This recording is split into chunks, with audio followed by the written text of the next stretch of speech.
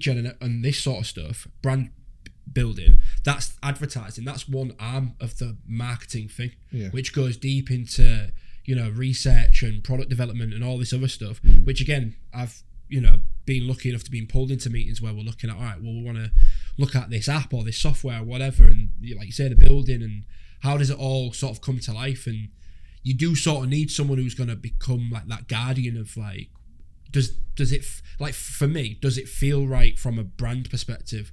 Does it look right? But it's not just the brand as in the logo.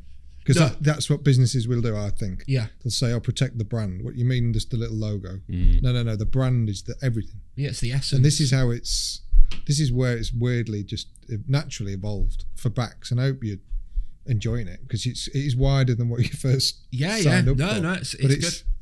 It's put you in a more important position, really, because it's like underpinning the essence of everything we're trying to do. Yeah, absolutely. But we still have the skeptics and the people that look at what marketing up to, and that's where lead gen, well, it always boils back to lead gen for a lot of people, and I understand why. Because if commercially, this is where I'd love to get to, and I've said this to you, if commercially we can get to a situation where lead gen, the lead gen work you're doing is generating enough revenue in order to fund the wider marketing activity, then all the brand building stuff, all the internal marketing, all the employer of choice work is free.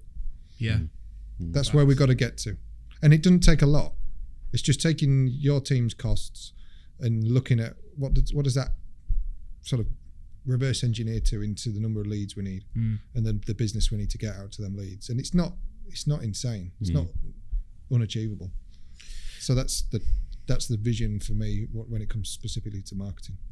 I think just going back to the vision and strategy that you put together, I think one of the things that's brilliant about it is it gives the business focus. And I think lots of businesses are guilty of not having focus, and it's a case of throwing a lot of shit at a wall and seeing what sticks. And for me, that's bad strategy.